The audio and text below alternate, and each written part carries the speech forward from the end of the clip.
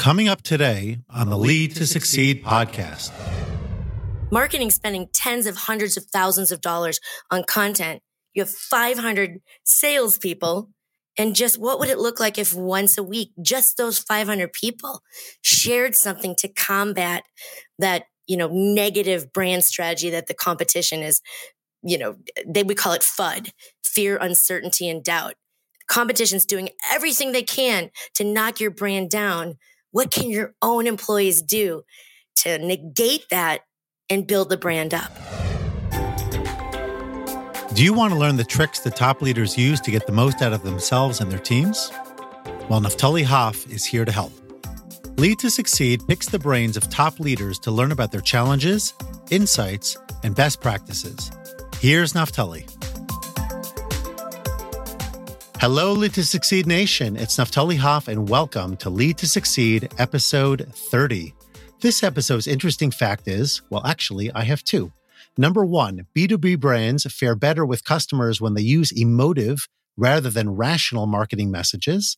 And number two, 89% of B2B marketers say brand awareness is the most important goal, followed by sales and lead generation.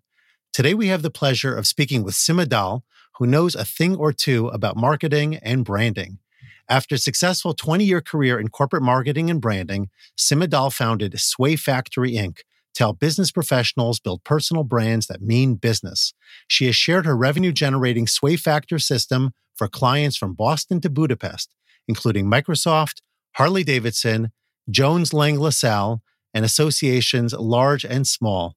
Sima's clients say she's the only one that has made business sense out of all the social media madness. Sima, thanks so much for coming on the show today. It's completely my honor. Thank you for asking. It's my pleasure, and I'm super excited to talk to you. And I would love to begin with this idea of personal brand. Tell us about it, please. What is a personal brand, and why is it so critical for people and for companies to develop? Well, let's start at the top, shall we? A brand is what I like to call a promise. It's an idea of feeling an emotion that you have an affinity for a product or a service.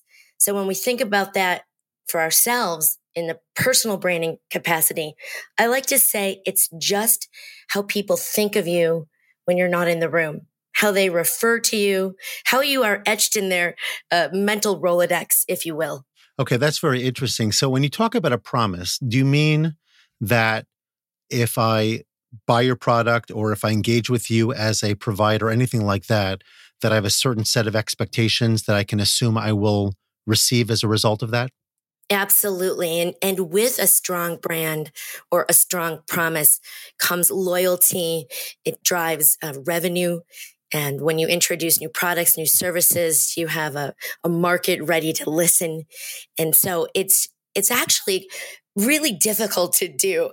Of all the marketing disciplines, branding is often misunderstood because it's difficult to do and it is tough to measure. Companies that measure their brand spend a lot of energy and often resources doing that. So the other thing about branding is not a one and done.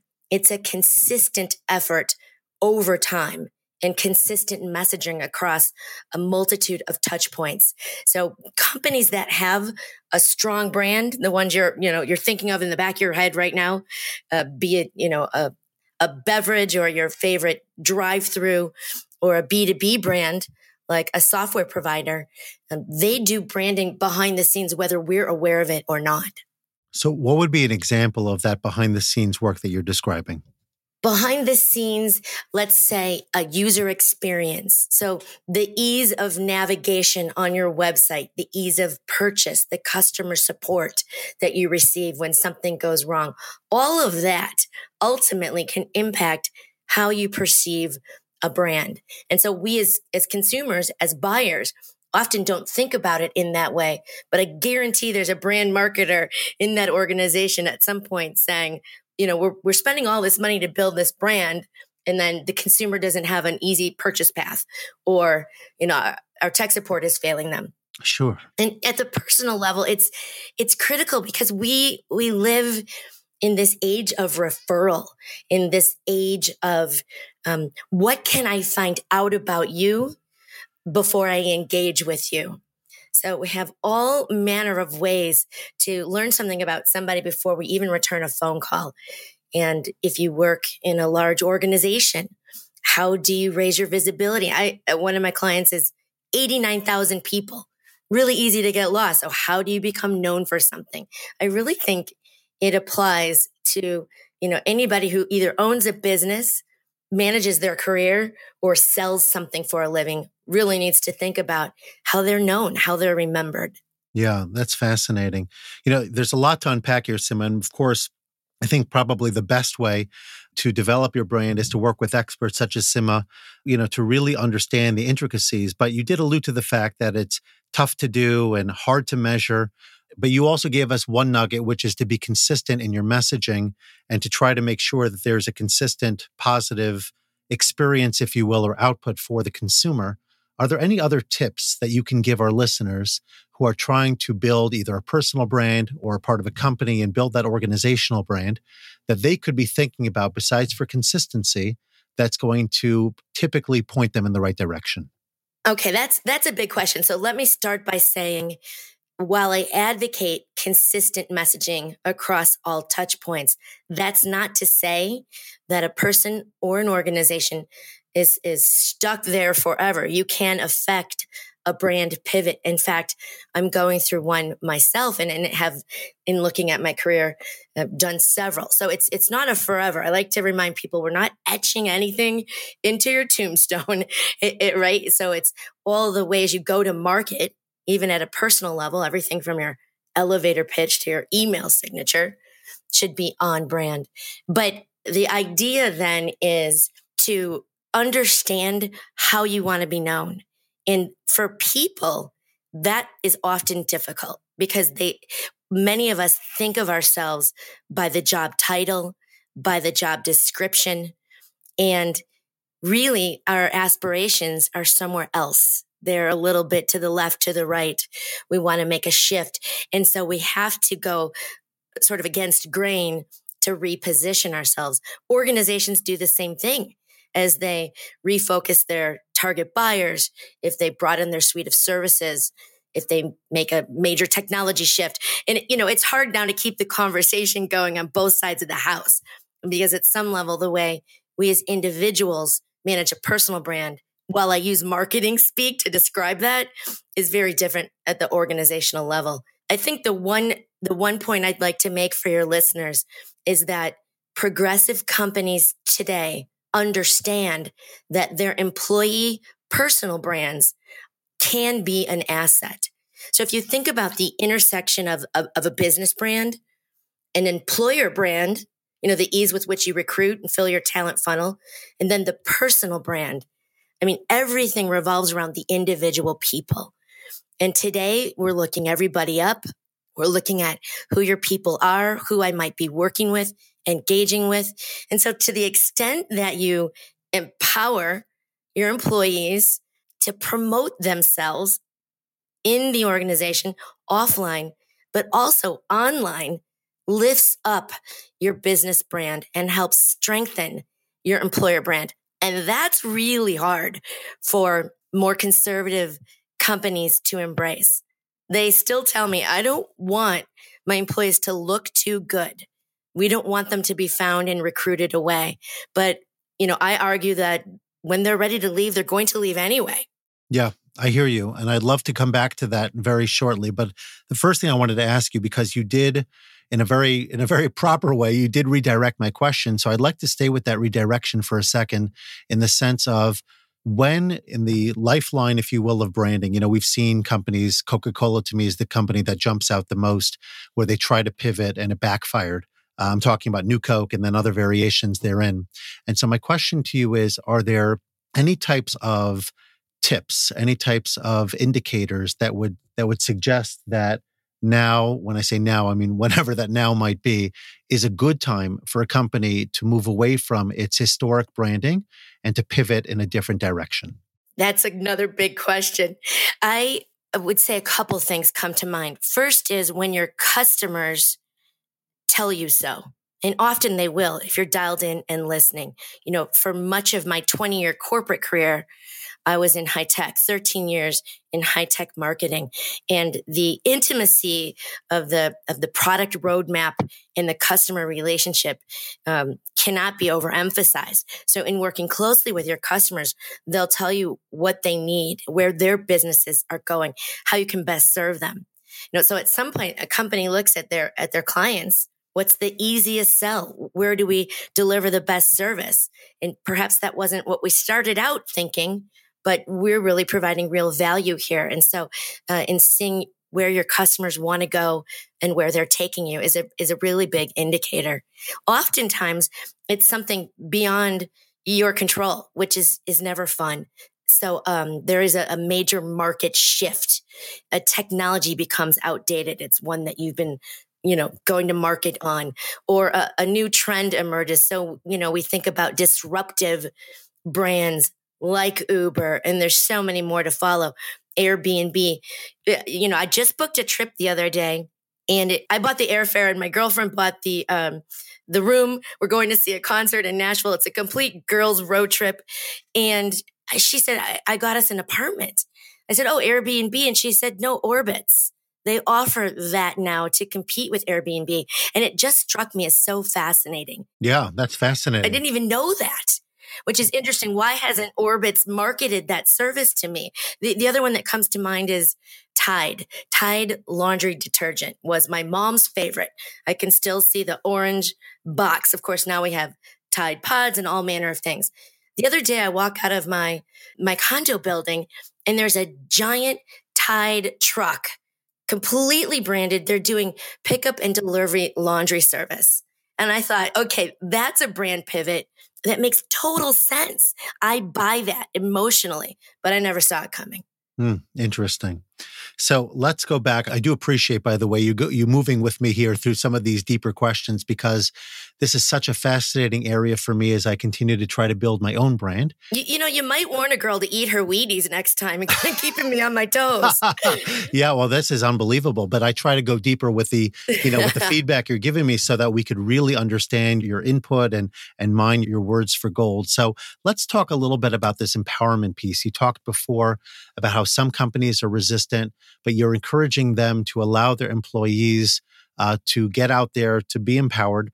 Yet on the other hand, we find so often that employees step out of line, forget the fact that they may become more marketable, but they may sometimes project things, personal views, political views, whatever it might be, that ultimately cast a negative light potentially on a company and a company's brand. So how do you advise companies to maintain that fine line of, on the one hand, put your employees out there, allow them to express themselves, let them say what's so great about their company and everything of that line, and at the same time to have enough good common sense and contingencies, if you will, in place, so that if they do, in fact, go overboard, there's a plan how to handle that? Okay, so a couple of things come to mind. The first is culture. So if your company culture is such that when you walk by my desk, if I have Facebook open and I panic and quickly shut it down, that culture does not support employees supporting your brand online, promoting your brand online. So you really have to take a pulse on the culture. The second is training. And so the best way to approach is not a long list of what not to do, but here's what we encourage you to do. So training, supporting with content ideas. So month over month, I have clients who are sending out information about what the company's doing. And these are great things to share with your network. These are, great links to share. We have open headcount. We offer a referral bonus, really promoting the positive news that can be shared. And that means ongoing training, ongoing support, an onboarding policy. And I would also mention leading by example. So if your leadership, if your upline, if the people managers are hesitant or find themselves nervous about sharing online, then that sends a message throughout the organization. So really getting buy-in at the top. A lot of companies, their best advocates are people not in a position, historically, stereotypically perhaps, to be a brand advocate maybe it's your person at the front desk. Maybe it's somebody who is in quality assurance deep in the IT department. It not necessarily is the product manager or the head of marketing. But I do like to see when the C-suite, however, large the organization or small, there's always somebody in charge, get on board with the movement, if you will, because it just drives a culture, an openness to learning. And then to your point about what if something happens, something always will happen. That's the nature of anything we do.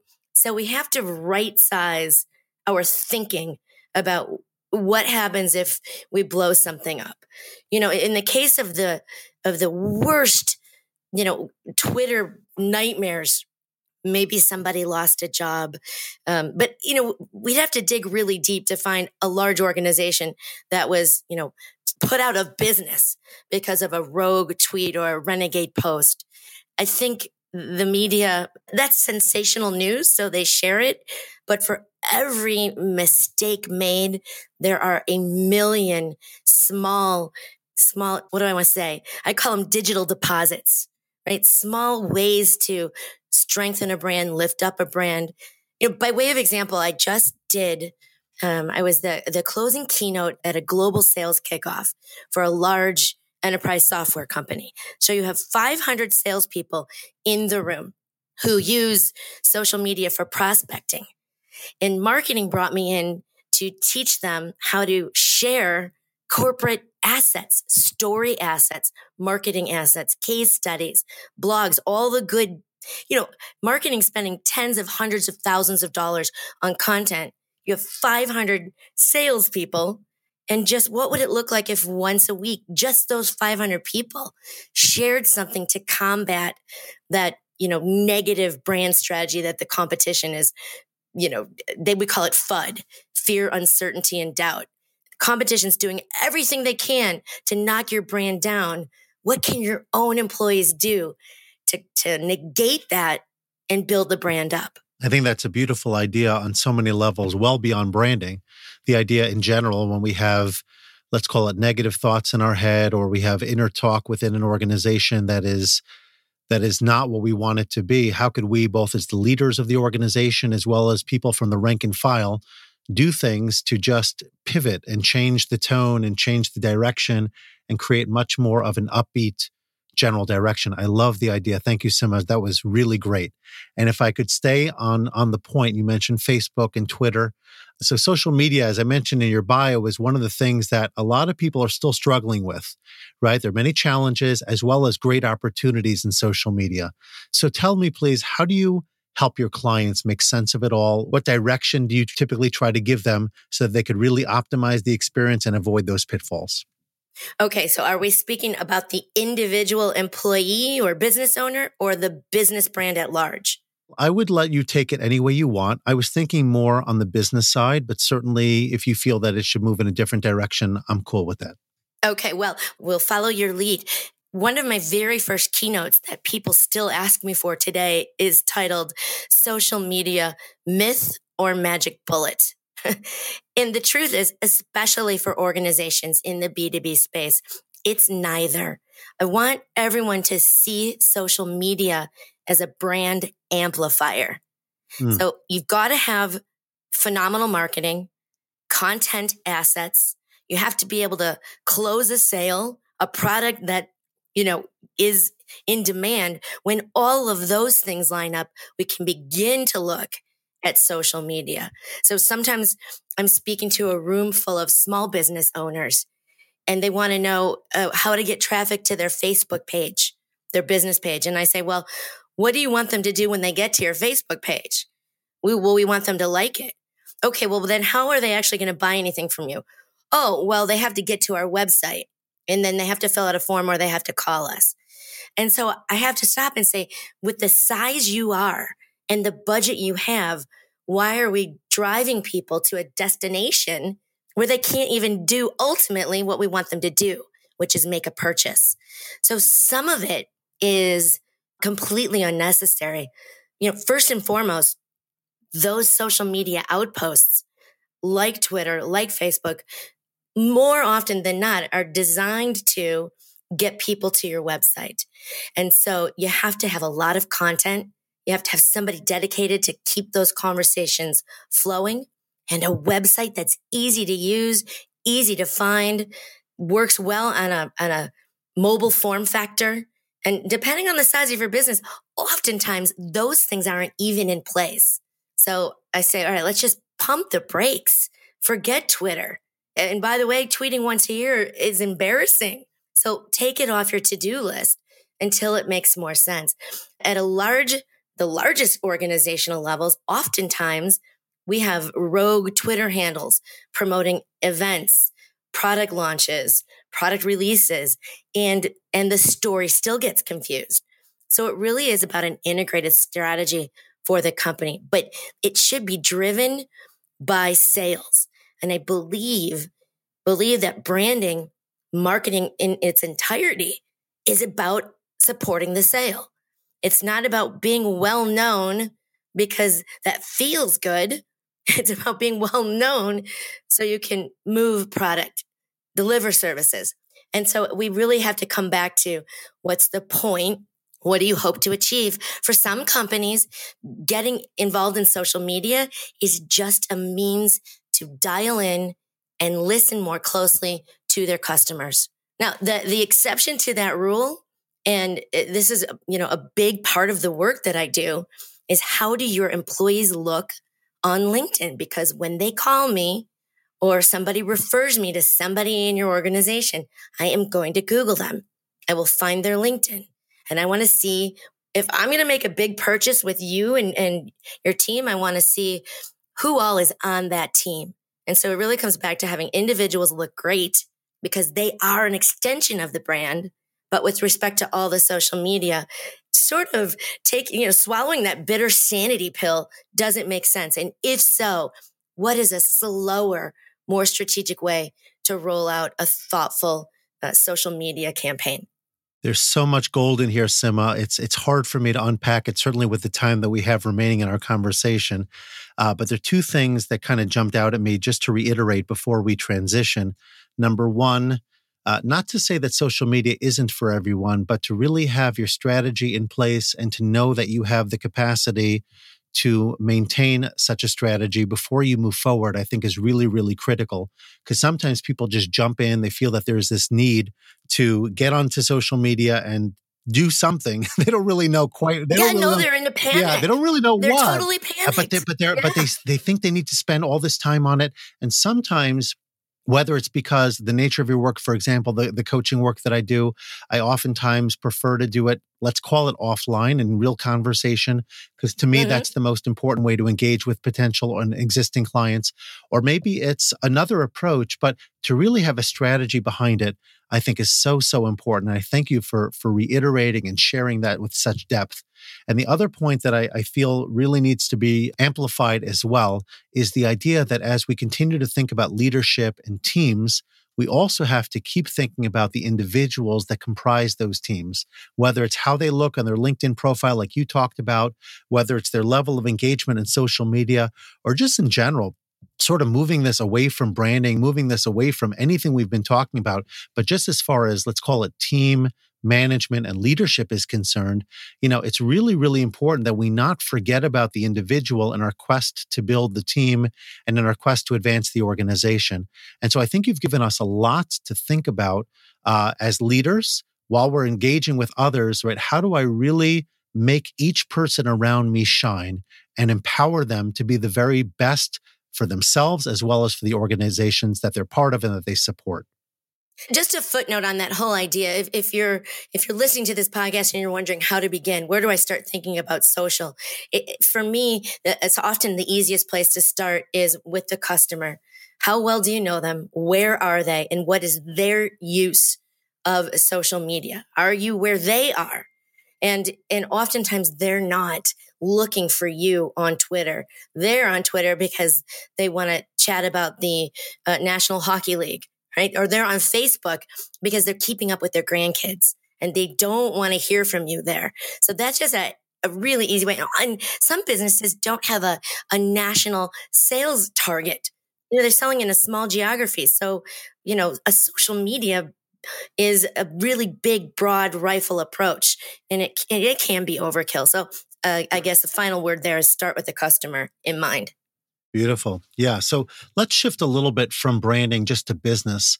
And because you have your own business and you've started, I think you indicated multiple companies. If I'm wrong, I apologize. But either way, what would you say, Sima, was the single greatest challenge that you encountered in starting your own company? Because one of the things we try to focus on in Lead to Succeed in our conversations is areas where perhaps we would in retrospect, like to have done things a little bit differently, learning from people's experiences. So walk us through one particular thing that in retrospect you would have done differently in formulating your business or perhaps in developing it further.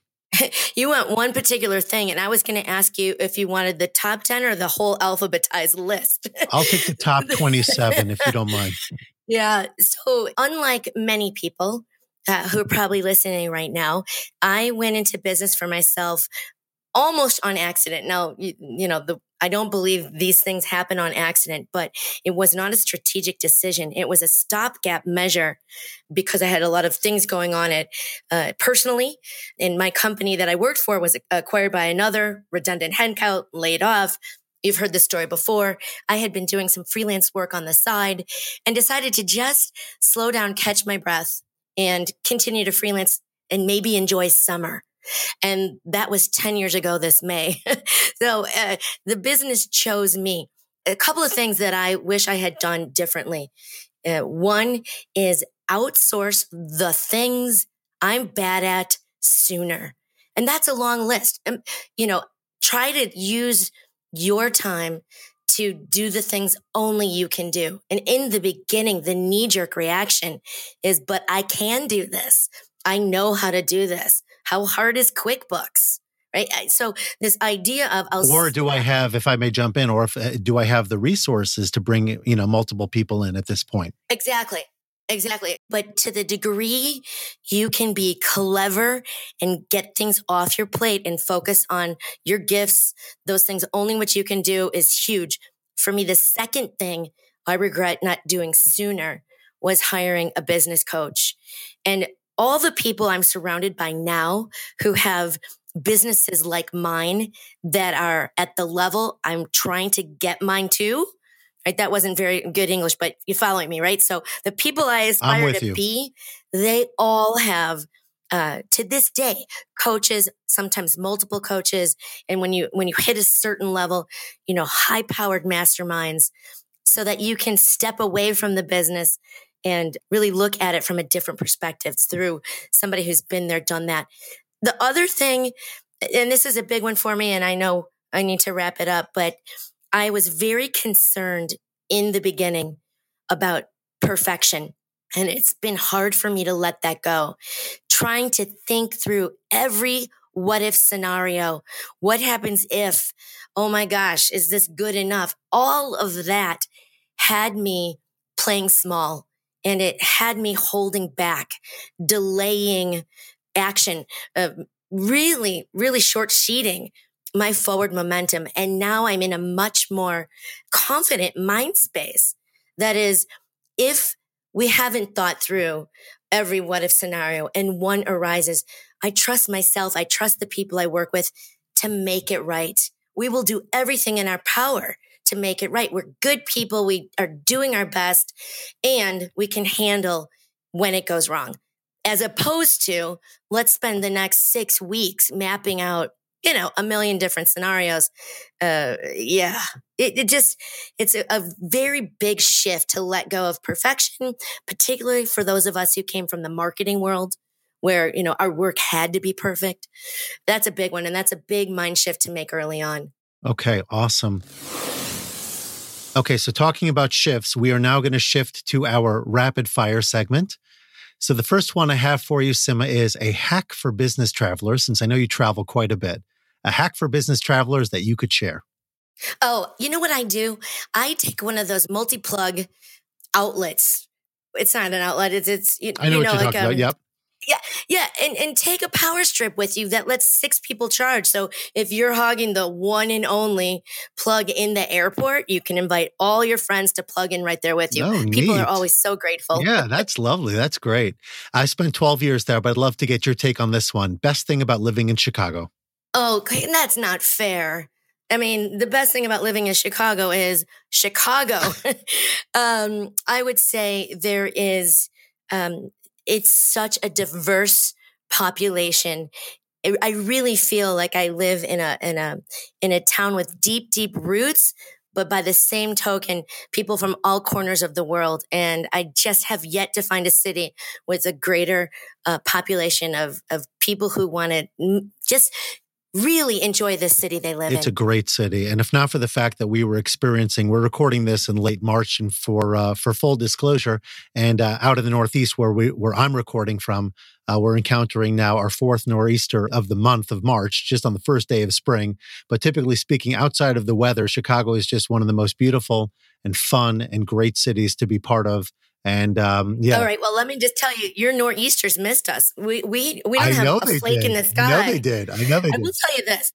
When you're my age, you forsake the right to complain about the weather. If at some point as you're approaching your 30s, approaching your 40s, if you're still griping about the weather every winter, just pack your stuff and move. Got All it. right? Because I don't want to hear it. No problem. We're moving on then.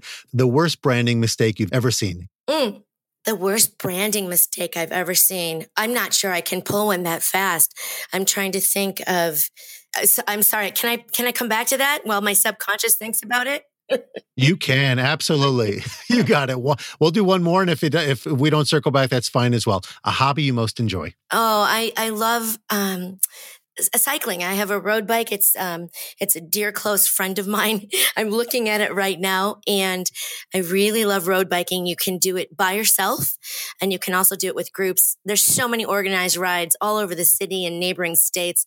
It's a great way to spend the day. And it's a nice flat terrain over there with a lake nearby, so it must be really, really beautiful. Right. So Sima, give us an opportunity, please, to learn a little bit more about you. Where can Lead to Succeed Nation find you? Find your work, your website, more information so that they could engage further with you, learn more about all the fantastic work you're doing, and build really upon our conversation today. All right. So as I mentioned earlier, I am going through a brand pivot of my own, but my URL will not be changing. So it's March 21st today. You'll be listening to this sometime in May or afterwards.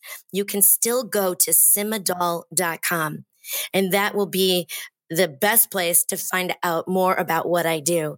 But I also encourage your listeners to connect with me on LinkedIn, because I truly believe we are on this planet to help one another. And so if I can make an introduction for you or open doors for you at some point now or later, the best way to do that is on LinkedIn. And again, it's just my name, Sima Dahl. And Sima's got a very robust LinkedIn connection base as far as I've picked up from all the interaction, from videos that she's posted and other content. So you definitely do want to get connected with Sima. She's a fantastic person, a wonderful resource, a great Chicagoan, somebody who continues to help companies as well as individuals get their brand and their marketing the way it needs to be and put all of their positivity, if you will, out into the market space. Sima, thank you so very much for joining me today on today's podcast recording. It's really, really been a pleasure. I know we've gotten to know each other a little bit, but I feel I know you that much better today. And I really thank you for your time. Naftali, thank you. It was an honor, and I really applaud the work you're doing with your podcast to help so many people. So keep it up. Thank you. I certainly will. All right. Today's leadership quote is, "Too many companies want their brands to reflect some idealized, perfected image of themselves. As a consequence, their brands acquire no texture, no character, and no public trust." Sir Richard Branson. Thanks so much for listening to this episode and for investing in yourself so that you could lead to succeed. Before you go, don't forget to pick up your copy of Becoming the New Boss on Amazon. Learn more about the book at becomingthenewboss.com. If you already got your copy, please make sure to leave a comment on Amazon. Thanks again for listening, and have a great day.